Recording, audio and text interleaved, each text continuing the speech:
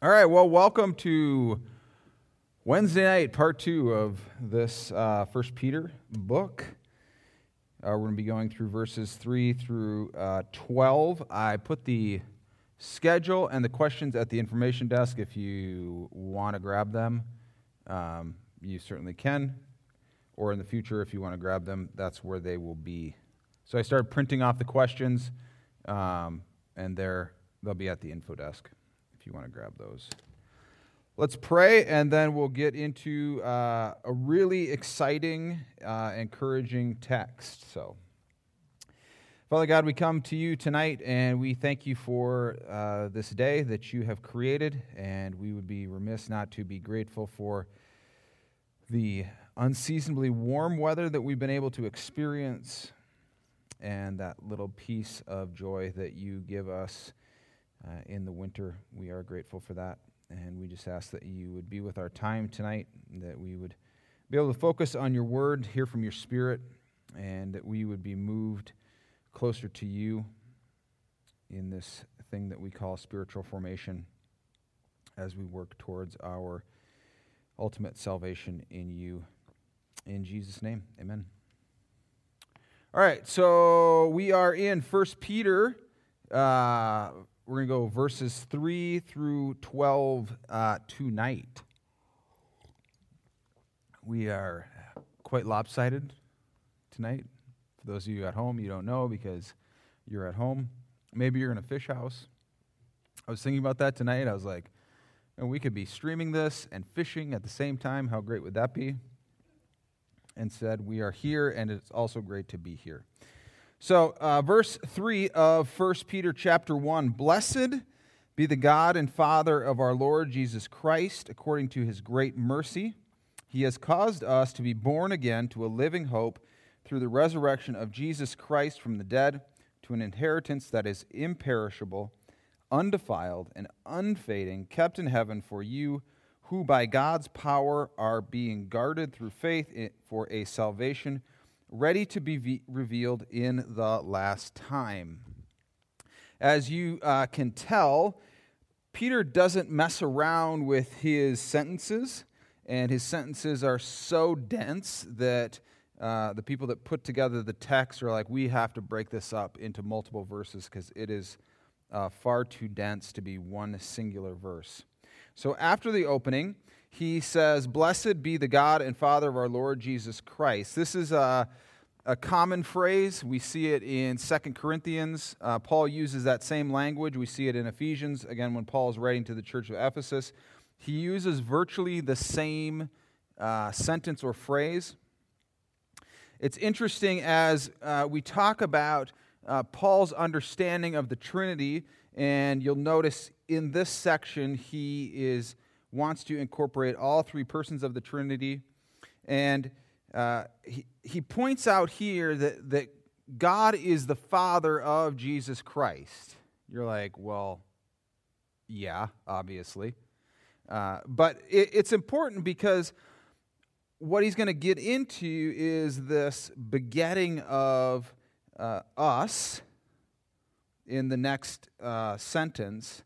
So he wants to set up the same Father of Jesus, God the Father, is also our Father.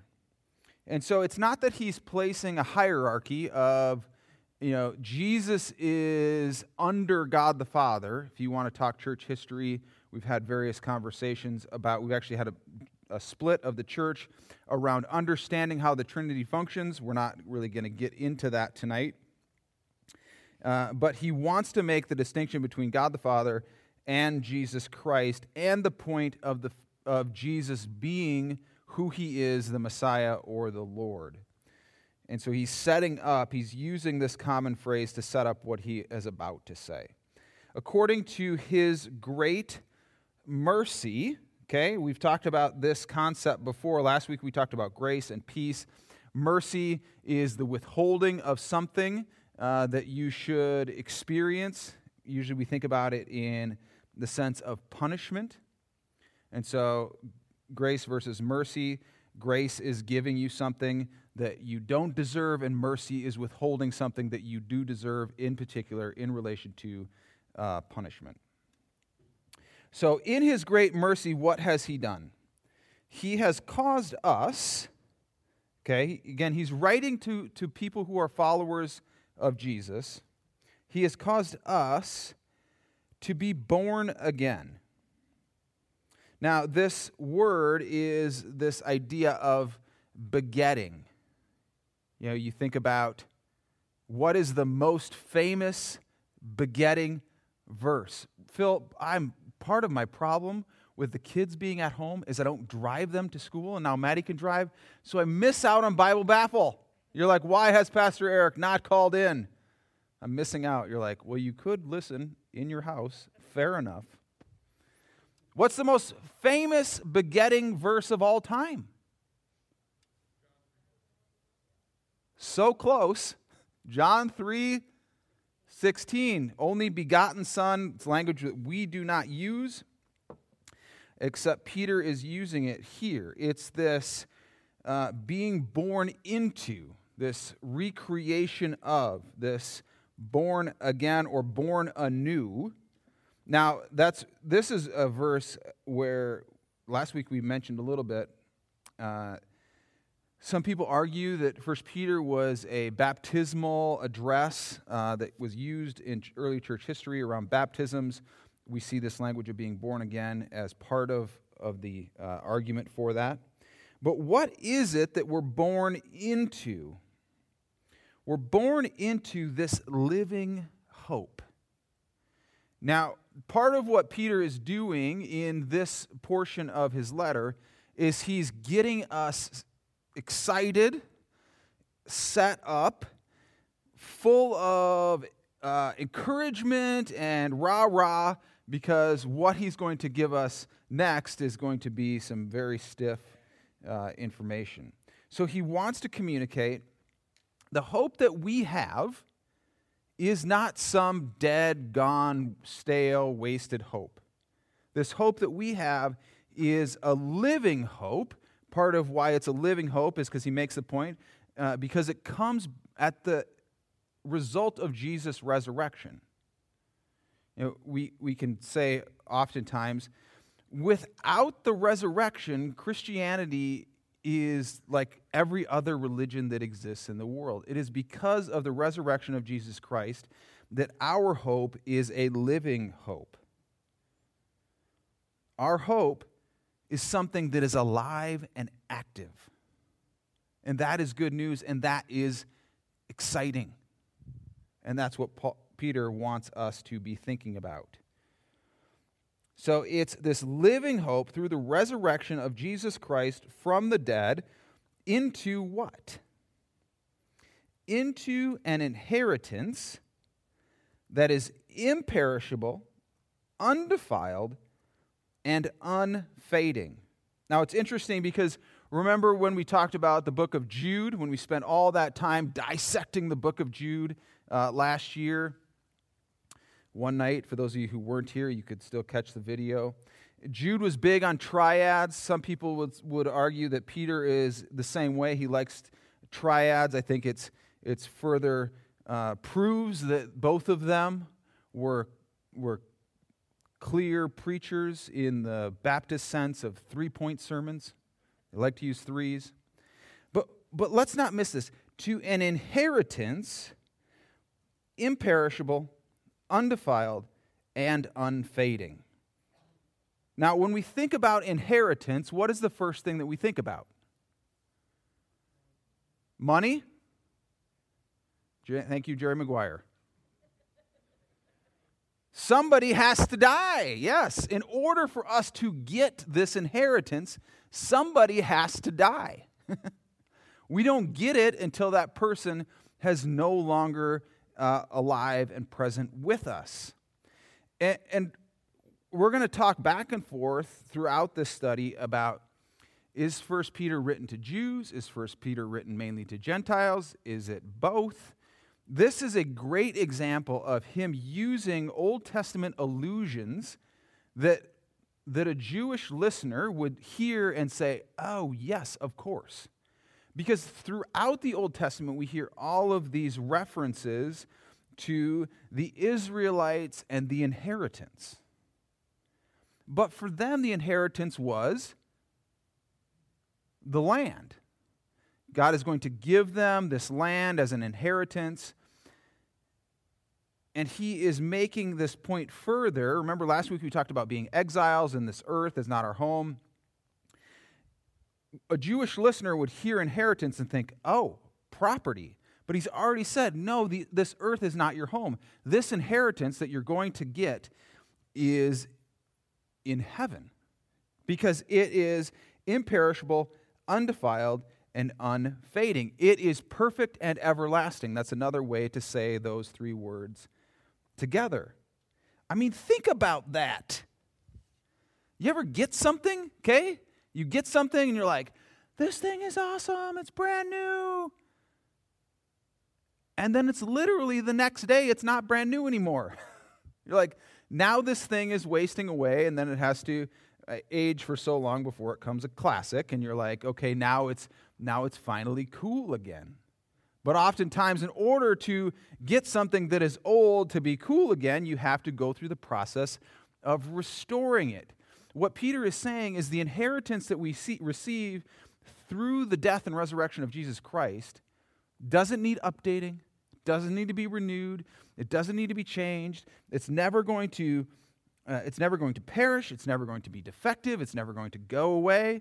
Like my iPhone 6 that is an archaic piece of technology. And my kids are like, you need to get a new phone. Well, now I've encountered maybe the problem, the straw that's going to break the iPhone's back, and that is my silent button is no longer working. Dun, dun, dun. Piece of junk. But when it's something on earth, it is a perishable item. Or like for Christmas, somebody sent us this box of Harry and David Royal Riviera pears. Did we not share any with you? I don't think we did. I'm sorry. I apologize. They weren't completely ripe when we got them, so then you set them away. And then there's always the one that you're saving. You're like, oh, I'm going to savor this one. And then you open the fruit drawer and you're like, no.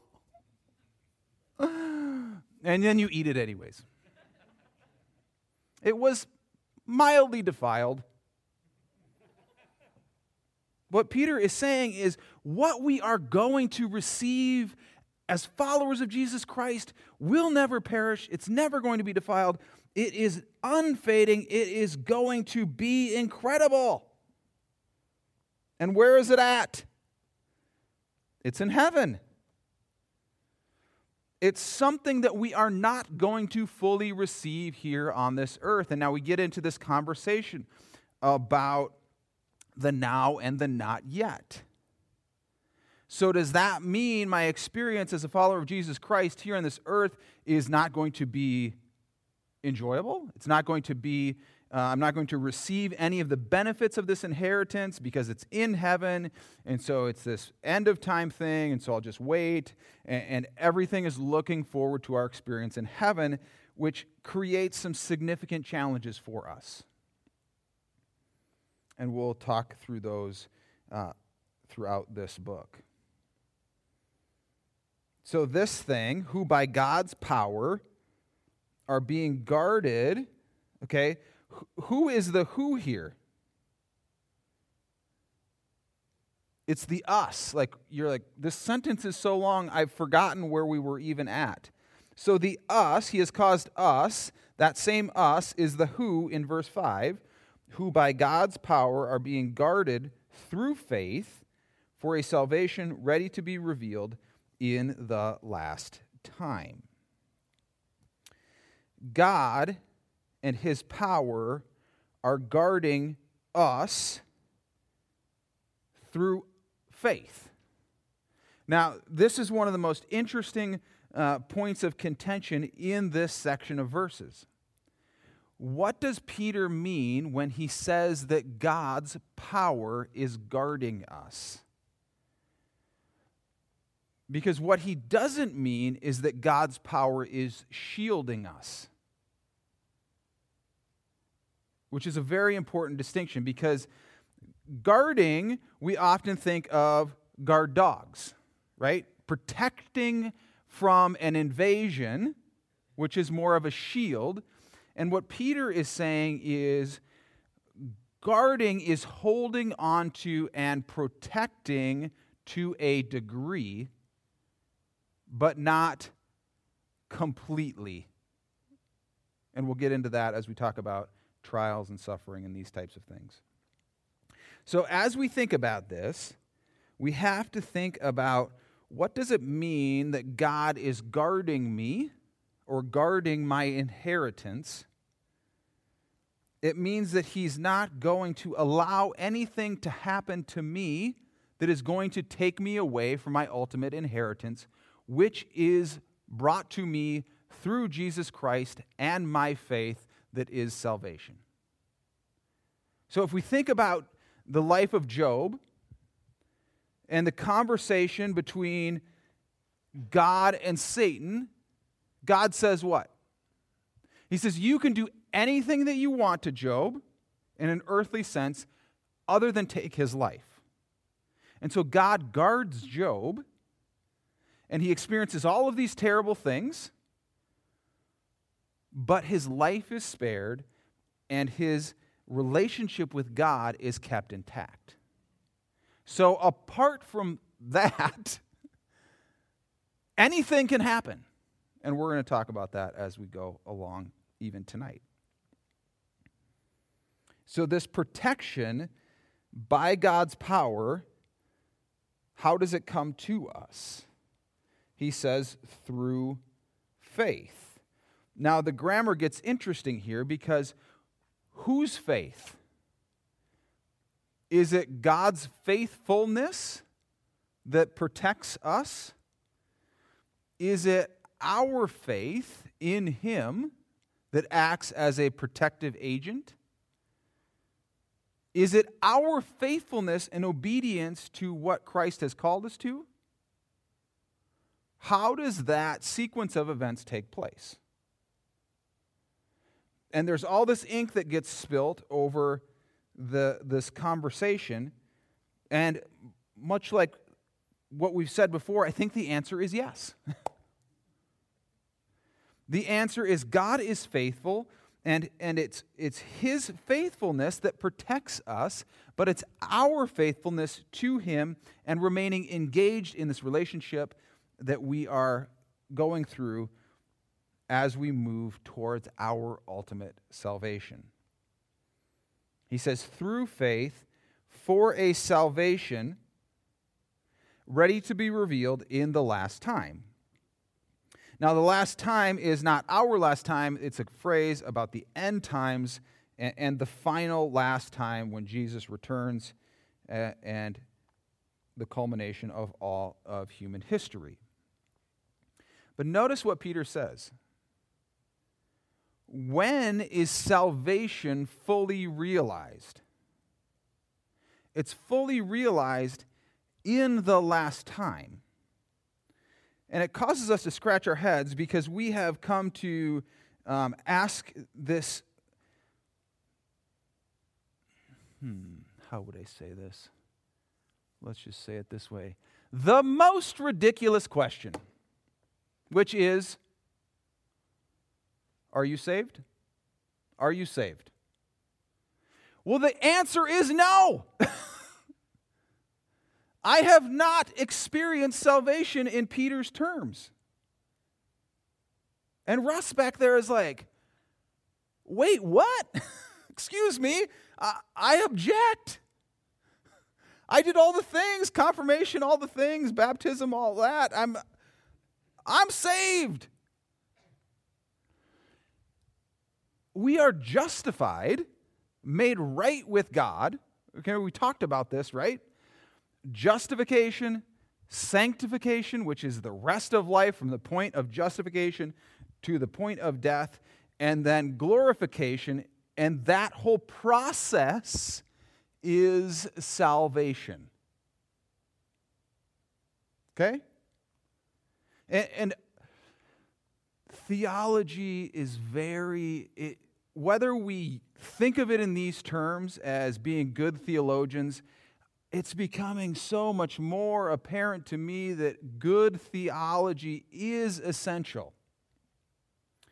So, I say yes to Jesus Christ. Forgive me of my sins. Come into my life. I want to have a relationship with you. Whatever the phrase that you want to use of accepting Christ and moving into this relationship, that is justification.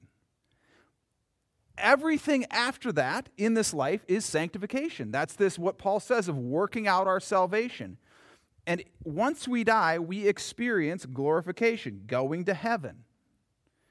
And that whole process is salvation, and that is what Peter is saying. In the last day is when we experience our inheritance in heaven, which is salvation. So, can we all commit to stop asking the most ridiculous question? Or if somebody asks you, are you saved? I dare you to say no. Especially if somebody knocks on your door, probably two people. Are you saved? Actually, no, I'm not. Come on in. I have an hour.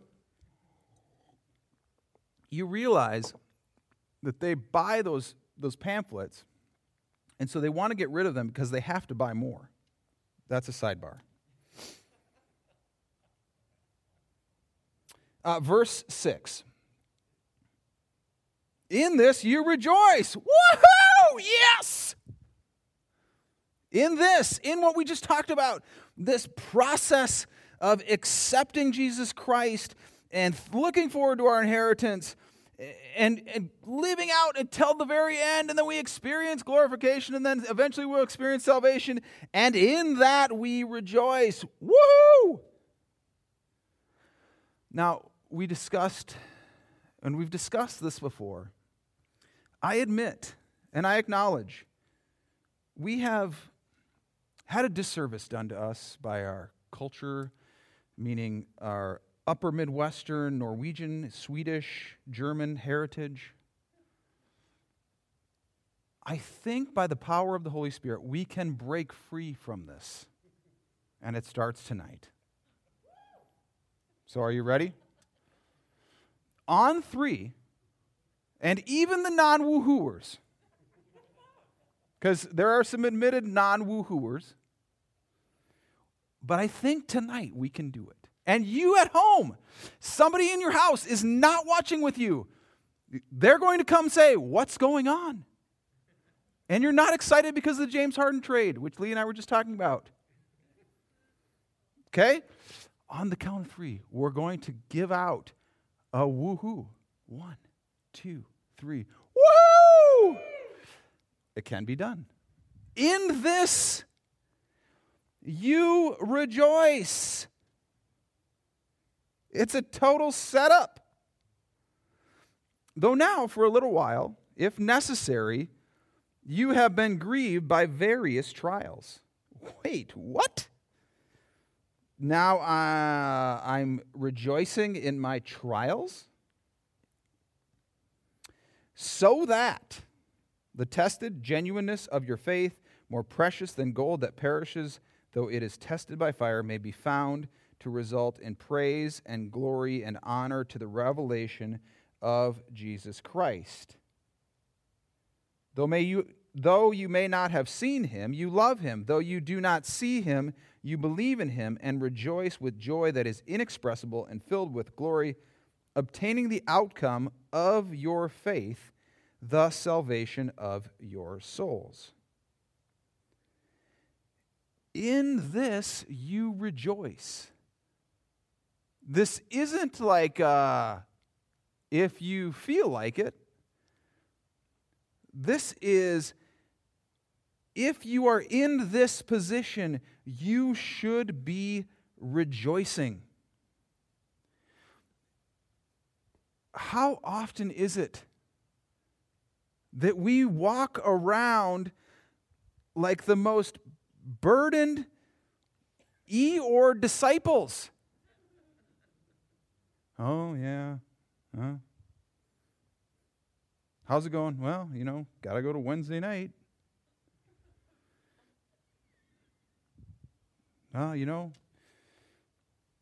Like to sleep in on Sunday, but I got to go to church. Oh, what are you doing? Oh, got to read my Bible. Like, are we kidding? Peter is saying we have the most incredible experience that is salvation, and we should be rejoicing. It's not a word that we use, but it is an expression of the joy that we experience through salvation in Jesus Christ. Okay, clearly we are missing the point here. So at that point, somebody, meaning all of you, would be like, woohoo! I shouldn't need to. Show one, do one, teach one.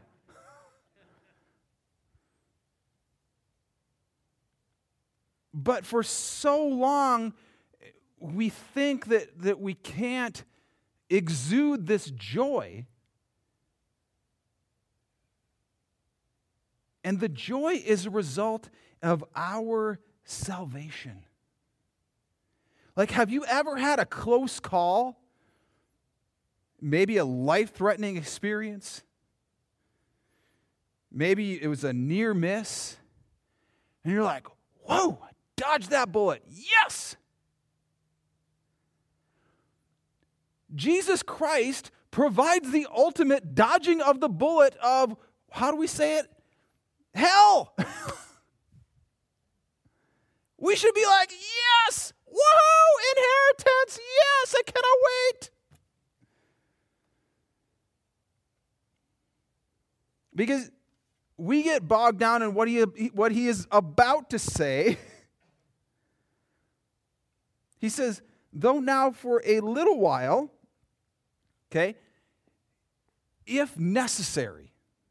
And there's this big discussion around how we view this, and we're going to have lots of opportunities to discuss this.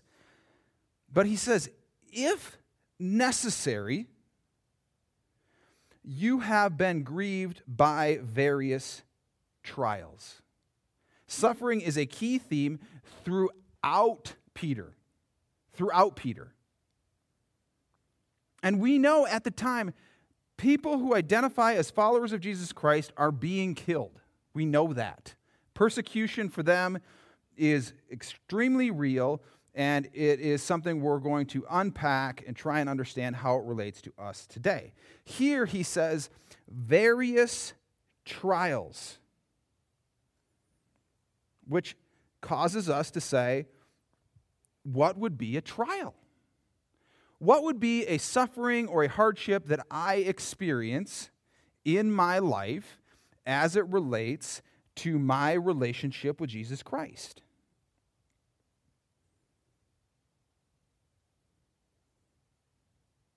Now, suffering for Jesus Christ is not having to come to Wednesday night. But it's interesting because when we think about this, the opposite of suffering is comfort. The opposite of suffering is the easy street. And we can all acknowledge it would be far easier if we were at home like those people. I'm not besmirching your name. You're at home watching for a reason, and we're with you. But it's easier to not do these things that is the life of a follower of Jesus Christ. There are times when we are called to engage with someone or something, and to not engage would be far easier. It would be far less challenging.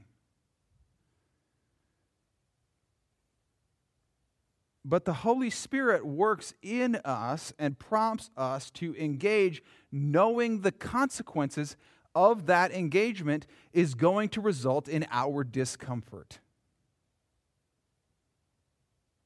If somebody says something that is extremely inappropriate, whether it be sexually inappropriate, racially inappropriate, inappropriate as it relates to Jesus Christ, you just fill in the blank, and you hear it, you have an option. The option is to not say anything. But silence is acceptance and permission for that person to repeat that behavior. But if I say this, if I say, that really was not appropriate. Oh, look out.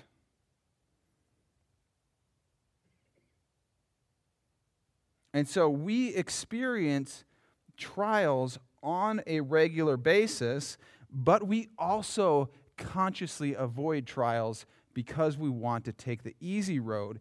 And what Peter is saying here is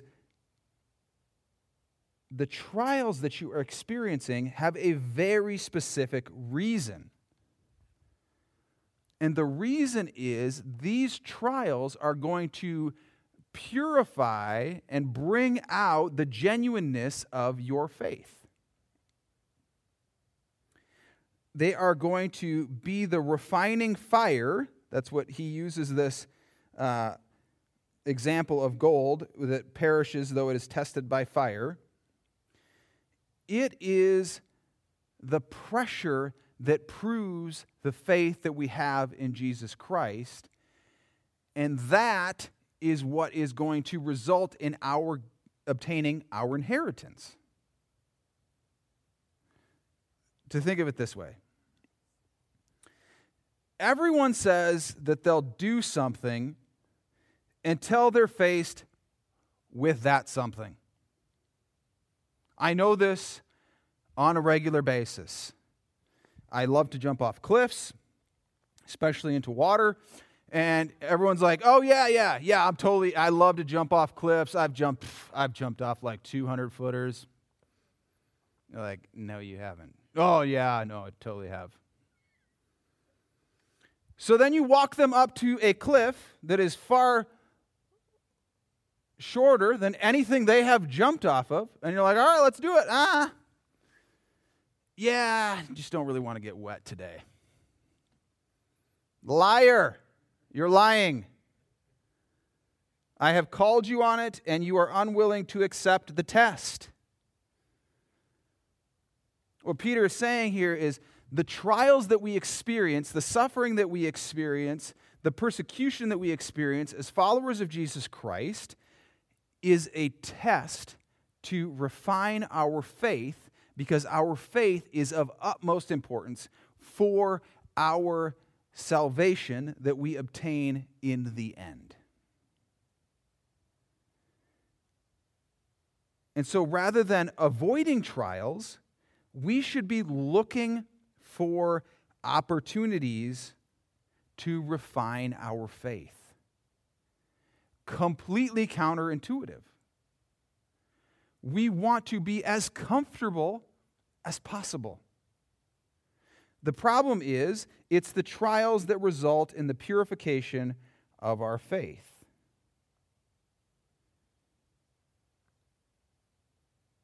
And when we go through these trials and we prove our faith through this testing, through this refinement, what is the result? Praise and glory and honor, another triad, at the revelation of Jesus Christ. Praise and glory and honor at the revelation of Jesus Christ. It is this experience of trial and suffering and gritting it out, and then you experience the true gem of faith, and it is praise and glory and honor for Jesus Christ. The challenge is part of what we need to do is reimagine what we think and how we think of suffering. Because suffering isn't exactly what we think it is. Think of it this way. There was this amazing hill, it's still there because for those of you trivia buffs, the last dam in the Missouri River is in Yankton. It's called Gavin's Point. The most incredible sledding hill of all time. But what is it about a sledding hill that makes a sledding hill great? Snow, yes. The grade. The problem is, in order to experience the greatness of the grade, you have to walk up the hill, dragging your sled. And you're like, why am I even doing this? And then oftentimes you're like, this is acceptable. Eric, you're only a third of the way. I don't care. I'm done suffering. I'm just going to go down. This is good enough. But if you get to the top, it'll be even better. Yeah, I don't even care. So if we think of suffering in terms of laboring towards something, we can reimagine what these trials look like and see them as opportunities to grow our spiritual muscles, to experience the most incredible thing. Last year I went on this backcountry ski trip into the wilderness behind Jackson Hole, and we had this one lap, and it took us an hour and 45 minutes from our camp to skin, which is kind of like cross-country skiing uphill, to skin all the way up to the most incredible ski line of my entire life. It was an hour and 45 minutes where I questioned my life, my sanity, why I was even there. It was suffering. And then it was pure, unadulterated joy. And it was totally worth it. And that is what we can do when we think about this thing called faith and trials. They are there for a reason. Peter says, if they are necessary, and when they are necessary, the suffering and the trial that we experience produces praise and glory and honor at the revelation of Jesus Christ. Though you may not have seen him, which Peter says, I've seen him, you may not have. You getting this letter, you may not have seen him, but I have seen him. You believe, you love him. Though you do not see him, you believe in him. And rejoice with joy that is inexpressible and filled with glory. Yes! Woohoo! Right. It's so incredible that you can't come up with words for it. So all you can do is be like, woo! You ever had that experience? We trek all the way up, an hour and 45 minutes, and I'm sweating, and I'm like, why am I even out here?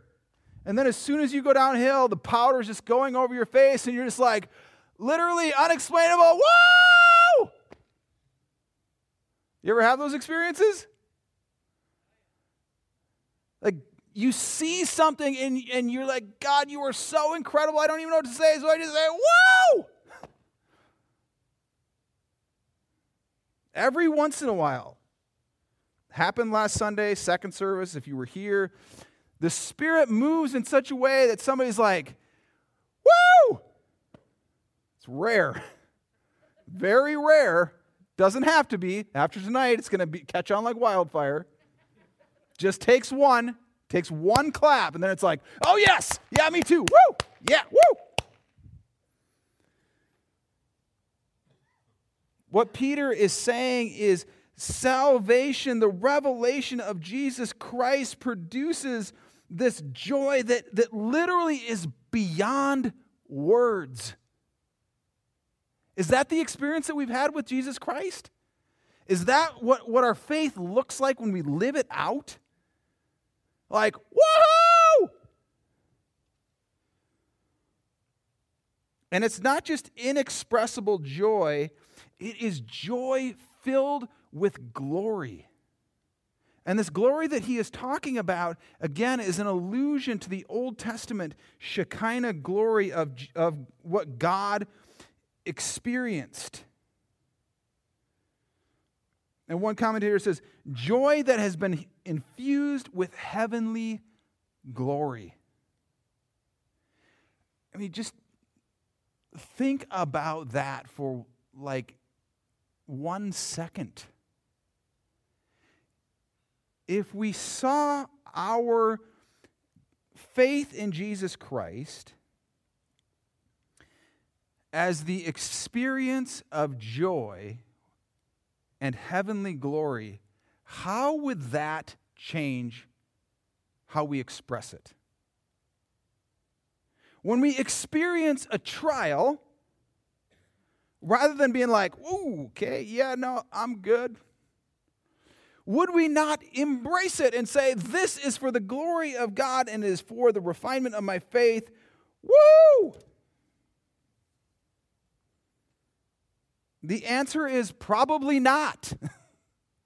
Because after all, we are human beings.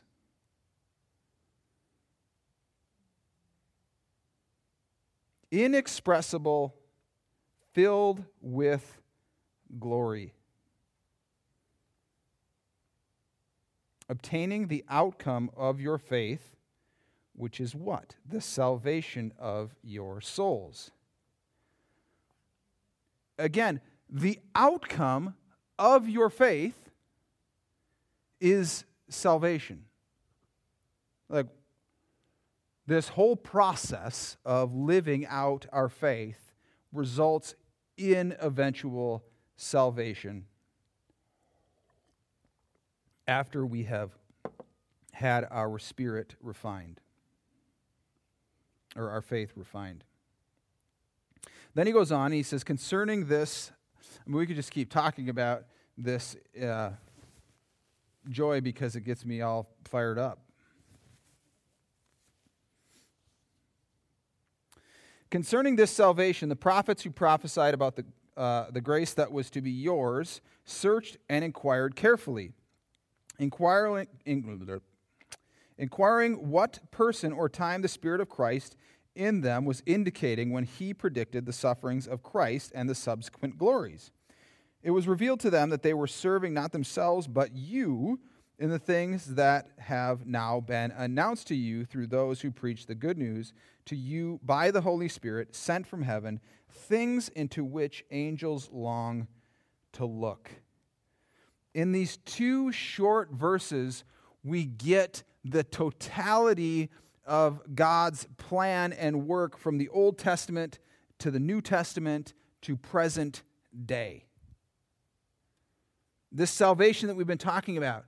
The prophets of the Old Testament, they were looking forward to the time when a Messiah would come. And it says the Spirit of Christ was in them. People say, well, the Holy Spirit doesn't come until Acts 2. Wrong. The Holy Spirit has always existed. The Holy Spirit has always been active. The Holy Spirit was active in the Old Testament and was working through the prophets. Remember back to the book of Isaiah. Some of you say, I want to forget. Please don't forget. Isaiah is prophesying about the suffering servant and looking forward to the Messiah and the hope. And it's like all these Browns fans that are looking forward. Someday, Lord, maybe we'll be in the playoffs and actually win a game. And God says, I don't care about the playoffs. I care about this. I'm sweating. I'm so excited. I'm just sweating. The Spirit of Christ is working in the Old Testament prophets. People say, why is the Old Testament even important? It just bogs down our Bible, makes it so much heavier. Because it all works together. They predicted, the prophets predicted and said that we will have a Messiah and this Messiah will suffer. And Peter is saying, yes, here it is. It was revealed to them that they were not serving themselves. I mean, when have we ever considered this amazing reality that the prophets of the Old Testament were working for us? Think about that. Joel and Amos and Obadiah were working for us. They're working on behalf of God for us. That's what Peter says. How incredible is that? I just need a little button. It could be like a, yes. We just need like a, woohoo!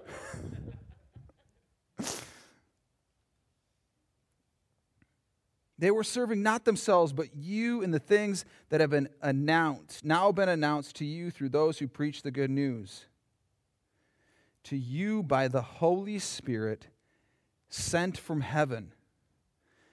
The Old Testament prophets are looking and they're predicting by the Holy Spirit about who this Messiah will be, and centuries upon centuries upon centuries, and then he shows up, and now these people, us, we are experiencing the opportunity for salvation through Jesus Christ because of the Holy Spirit. And look at the Trinitarian view that Peter gives us. It's like, oh my word, incredible.